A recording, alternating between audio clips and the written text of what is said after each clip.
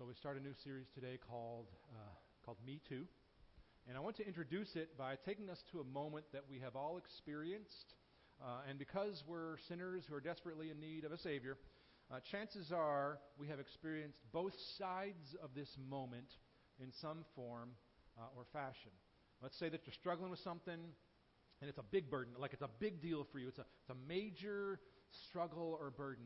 And you feel in that struggle or burden, you feel alone, you feel isolated in that struggle.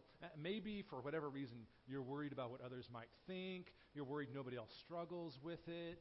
Maybe you're ashamed of that sin or part of that struggle.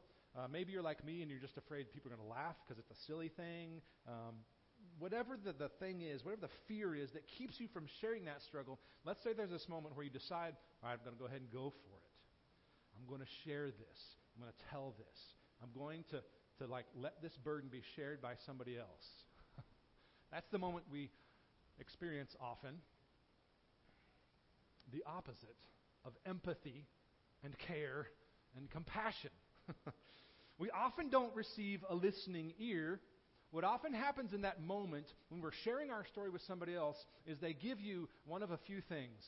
They often may one-up you with their story. I mean, we've all experienced this, right? Oh, that's interesting, yeah. What about me? Blah, blah, blah. Maybe you receive the talk to the hand kind of treatment that ignores you, that diminishes you, that creates relational distance. Maybe they're like, and not that I've ever been this person, but maybe they're the oracle of all knowledge. And you start talking about your problem, and this other person, well, you need to fix this, and you should da-da-da, and I know because da-da-da-da, and the science shows that blah-blah-blah-blah, and boom, relational distance, oracle of all knowledge, there you are, alone in your struggle. Now, and listen, this isn't just serious burdens or things that weigh on us. This isn't just like personal sin struggles. This happens all of the time in a whole bunch of situations. Like even social situations, this happens. Anybody heard of Brian Regan, the comedian? At least a few? Come on, some more hands. I know you're out there. Thank you, my people. Okay, I want to make sure some of you all are with me. Brian Regan's a comedian. He talks about this dynamic, and it's not with like serious sin struggles. It's like at party situations with social things. It'll help paint the picture for us a little bit. He calls this dynamic the me monster. Let's watch this 2.5-minute clip here. I'm actually kind of quiet off stage. A lot of people don't realize that. I was at a dinner party recently. A bunch of people that I don't know. One guy talking plenty for everybody. And then me, myself, right? And then I, and then myself, and me. I couldn't tell this one about I because I was talking about myself, and then me.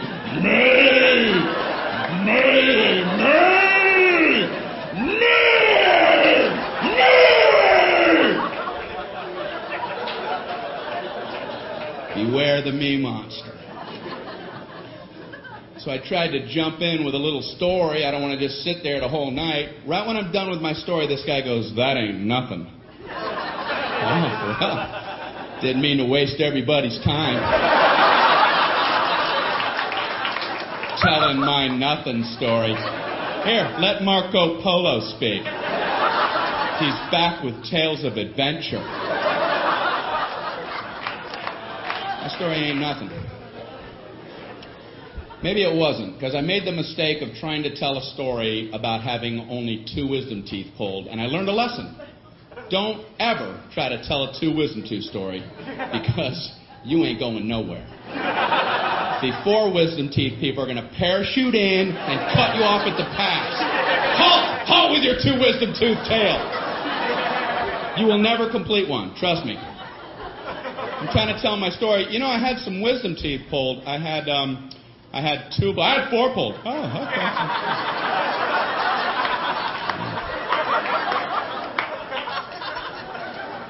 No 5, no 9. I had 9 wisdom teeth pulled. All of mine were impacted. They were all coming upside down. The roots were wrapped around my tongue, coming out my nose. They were tusks. I was a warthog. No anesthesia. They pulled them out with pliers. I was eating corn on the cob that afternoon. Pin the blue ribbon upon his chest. That knocks the socks off of my wisdom tooth tail. Why do people need to top other people? I've never understood it, and I see it all the time. Obviously, people get something out of it. At best, people wait for your lips to stop. Yeah, as soon as... Okay, you, me! You, me! You see the difference? You see that? Now I do.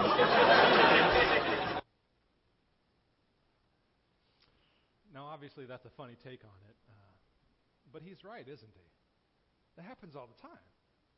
Not just with silly things like two wisdom teeth stories, but it happens when we're sharing hard things, burdens, struggles.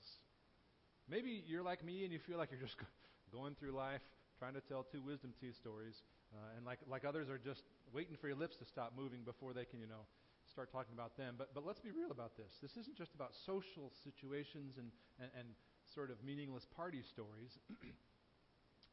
We're talking about sharing real burdens and the reasons that we hesitate to do so. And to make matters worse, not only do we have experience being one-upped or ignored or diminished, we've all been the me monster. Let's be real about it. We've all been the dork on the other side of that, haven't we? Who feels the need to one-up, to diminish, to sort of, give the impression as we end up communicating that I'm amazing and that other person is not good enough.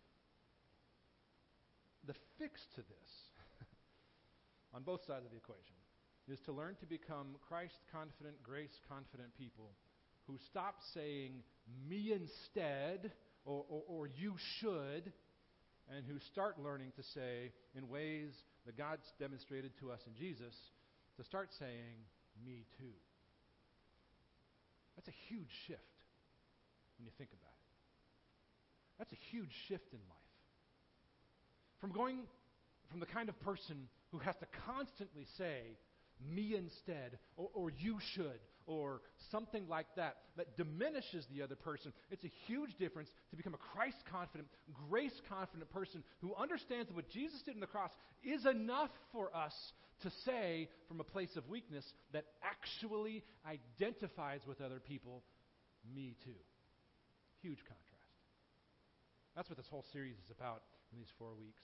And we're going to kick it off by looking at the example of Jesus and how in Jesus, God gave us me too and sympathized with our weakness. And week 1 here is about worry. It's about worry. and that's the context about which we can pretty much all say me too, right? Like I worry about what might happen next. Me too. How would you finish this sentence? I worry about ... I'll give you about 5 seconds because that's about all you'll need to fill your head with thoughts of things that may be worrisome. I don't know about you, but I have boiled down my worry to 3 things.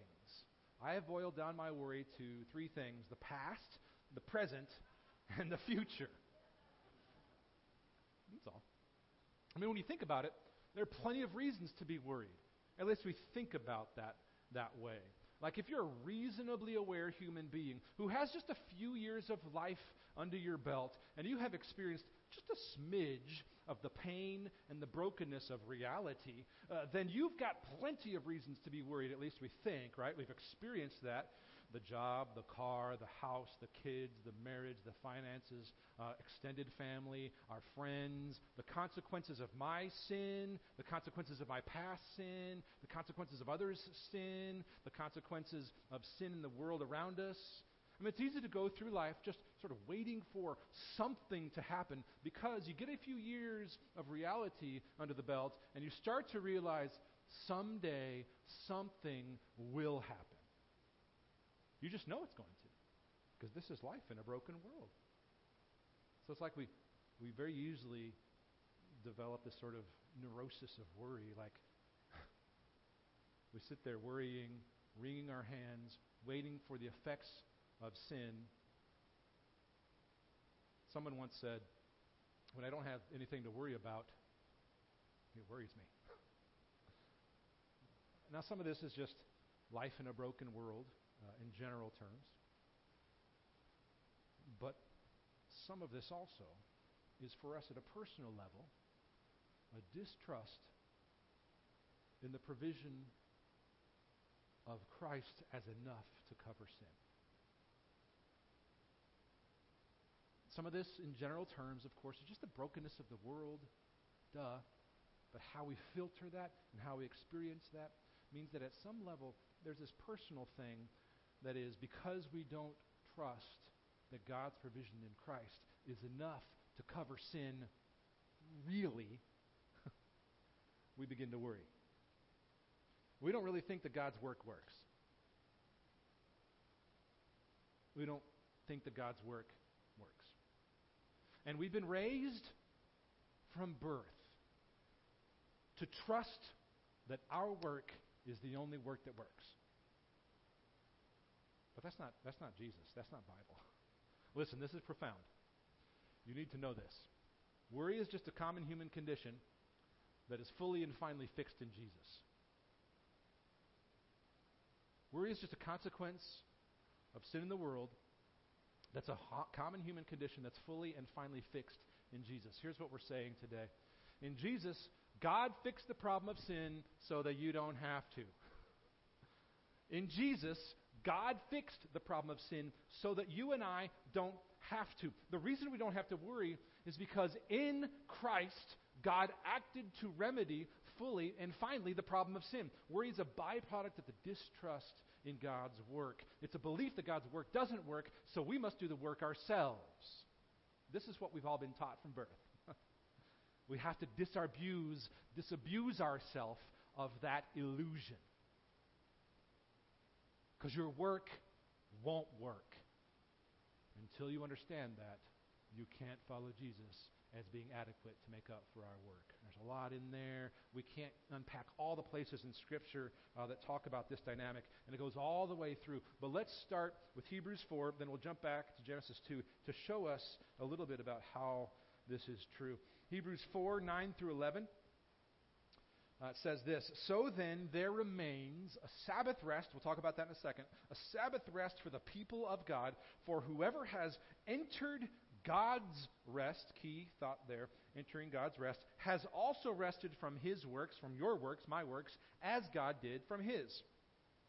Let us therefore strive to enter that rest," God's rest, "so that no one may fall by the same sort of disobedience." We're told here, I'll keep that up for just a second here, Hebrews 4, 9 to 11.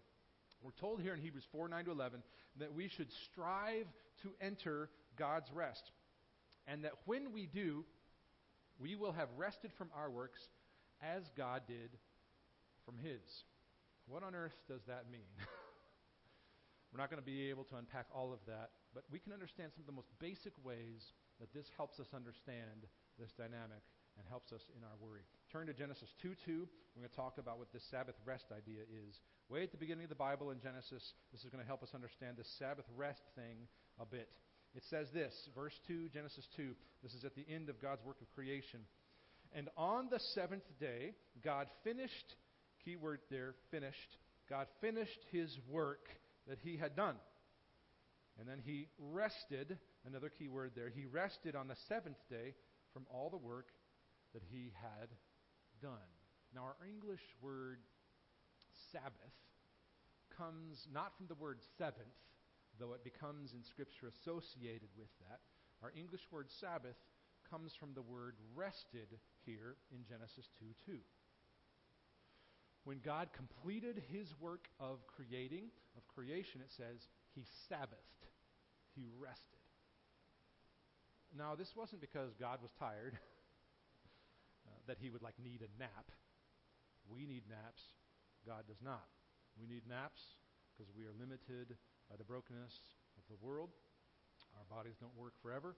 God didn't need naps. We do. Now, notice that Genesis 2:2 here doesn't say God needed a rest. We read this idea of needing rest from our human limitations. It doesn't say that. It simply says he rested, which simply means God stopped doing what he had been doing because he didn't need to keep doing what he had been doing. I know that sounds sort of simplistic. It just simply means he stopped doing what he had been doing because he didn't need to keep doing what he had been doing. The work was finished. it was complete. This is why he says at the end of every day of work that his work was good. It was finished. It was full. It was final. It was complete. Meaning what he created on that day was good, meaning it did what he created it to do. At the end of each day, it was good. This is good. This is good. At the end of each day, he says this is good, meaning this that I've created is doing what I've created it to do. Man, that is good. And then at the end of the sixth day, it says, he looks over all creation, Genesis 1:31. And it says, God saw everything that he had made, and behold, it was very good. It was doing what he called it and created it to do. So when we get to Genesis 2:2, it says that on the seventh day, God finished his work that he had done, and he rested. That is a statement of God's satisfaction in his work of creation, being complete, being full, being finished. Now, it doesn't mean that God never worked again or that he stopped working then. It means that his work in creation was complete, and most importantly, it means that his plan for creation, working as it should, was set in motion. Now, of course, as we all know, pretty quickly, we humans come along and messed all that up with our sin and other sin. And ever since then, we've been worried. Ever since then, we've been worried. Think about this. Most of our worry is because someone, somewhere, is doing something wrong. Someone else, someone in our family, us. I mean, I know people who can read something in the newspaper and stay up all night long about somebody they don't even know because they are worried that someone somewhere is doing something wrong. Who is going to fix that person? For crying out loud, this world is so messed up. Who is going to fix that person? Some of y'all experience this. Who's going to fix that person? Who's going to fix me? Same issues. Same issues. Who's going to fix this messed up, sinful world where things aren't working right and I am a mess of worry and angst? That's how a lot of us go through life. This side of a broken creation. So into that world of brokenness and sin and messed upness and reason for worry as we experience it, enter Jesus. On the cross, where Jesus made full and final payment, a once-for-all payment for all sin, Hebrews 10. There's an entire chapter in Hebrews that talks about this idea, that what Jesus did was a once-for-all, full and final payment for all sin. So on the cross, think about this. On the cross, enter Jesus, the final words of Jesus, who goes back to Genesis, and at that moment knows exactly what he is saying, uses three words to say, it is finished. It's finished. That's profound truth from which you can live your whole life. It's finished. You don't need to be a sin fixer. When you begin to trust Christ, you begin to work and experience your life from that truth first. Trust that. This is why Hebrews 4 here is such an encouraging passage. That's why it says we can now strive to enter God's rest. God's rest happened on the cross when Jesus said, it's finished. Your sin problem is fixed once and for all. Look at Hebrews 4:14 to 16. It's such an encouraging passage in light of what Jesus did on the cross for us, which is one of the main themes of what Hebrews unpacks. Look at Hebrews 4:14 to 16. Since then, we have a great high priest, meaning Jesus, who has passed through the heavens, Jesus the Son of God. In other words, because Jesus is the perfect mediator between sinful us and perfect God, and because his work as mediator was a once for all, solution, Hebrews 10, because of that truth, let us hold fast our confession. Hold fast to our confession. Our confession is a profession of faith and trust that what Jesus did on the cross was enough. That's our confession. Our profession of faith in Jesus' work. Because we have a great high priest, let us hold fast our confession. Then it says this, for we do not have a high priest who is unable to sympathize with our weaknesses. This is where the Me Too part comes in here. We do not have a high priest who is unable to sympathize with our weaknesses, limitations, in human sense, but one who in every respect, humanly speaking, has been tempted as we are, yet without sin. Jesus experienced the world as we do. Jesus probably had plenty of reasons to worry. I mean, he grew tired, he was hungry, he experienced all the normal human limitations and temptations that we do, which is why Hebrews here can say he sympathized with our weaknesses. If you want the theological crux of this whole series, it's that little four-word phrase. He sympathizes with our weaknesses. You can be a Me Too, an open-handed Me Too identifier with people from your weaknesses. Jesus experienced that, yet, unlike us, he came out on top as perfect and sinless, which means he finished the work we could not. There's a lot there. If you just simmer on that. If you just simmer on, Jesus finished the work we could not. That's the beginning of a process of unlearning worry. Jesus didn't stand off in a holy huddle. He finished the work we could not. Which is why verse 16 is such a great, encouraging verse. Let us then with confidence draw near to the throne of grace, a throne that is in heaven, spiritual riches we could not have unless it was given to us, a gift of grace, blessed, that we are blessed because he gives it to us. Let us then with confidence draw near to the throne of grace that we may receive mercy and find grace to help in time of need. Let us hold fast to the confidence we have in Jesus, which is to say, there's no need to hold fast to a worry that is ultimately rooted in a lack of confidence in God's work and a trust in our work. There is a palpable, distinct, eternal difference between our work and God's work. Our rest that's not rest, and God's rest that is rest.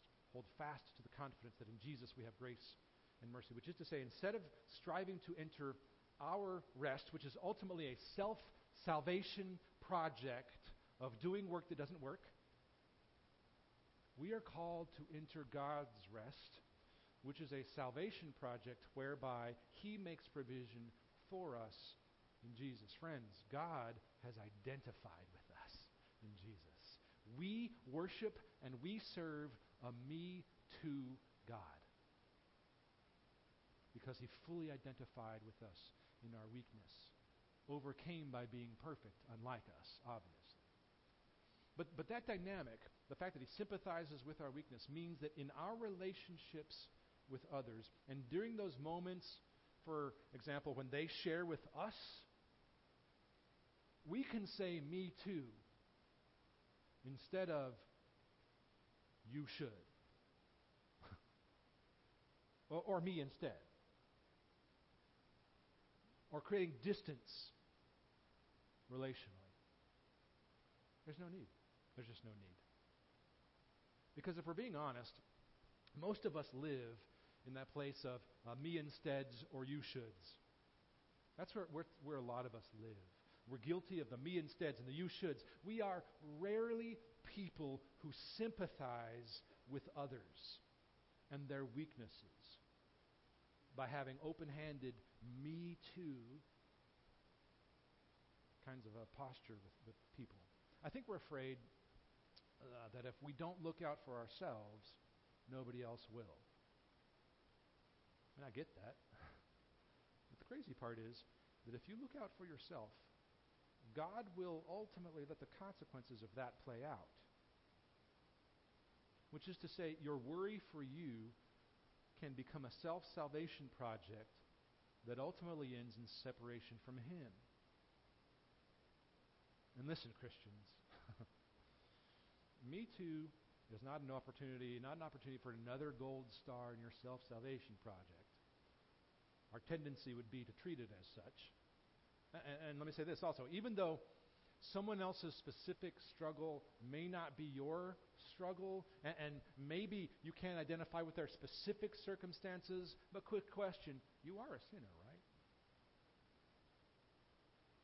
Their struggle may not be yours, but you know the struggle of sin. That's all you need to understand what open-handed Me Too, identifying with others as if that relationship is a place where you can sympathize with weaknesses, will create an opportunity to bring others into the same rest you know in Jesus. Let me say that in a little more simple way. Me Too is a point of contact between you and others. It's an opportunity for bringing others into God's rest. Me Too is ultimately an opportunity to say, He did. So the application for us is to know our Me Toos, to be open with them, perhaps even lead with them, invite with them. There's no need for me insteads and you should and diminishing the other person. There's just no need. Christians are notorious for leading with a false adequacy that we learned from other Christians who say you should. Stop leading with false adequacy and a strength that masks your worry that's not a strength, and lead with Me Too instead. And here's the fringe benefit. When you release your will to work for self, you will release your need to worry.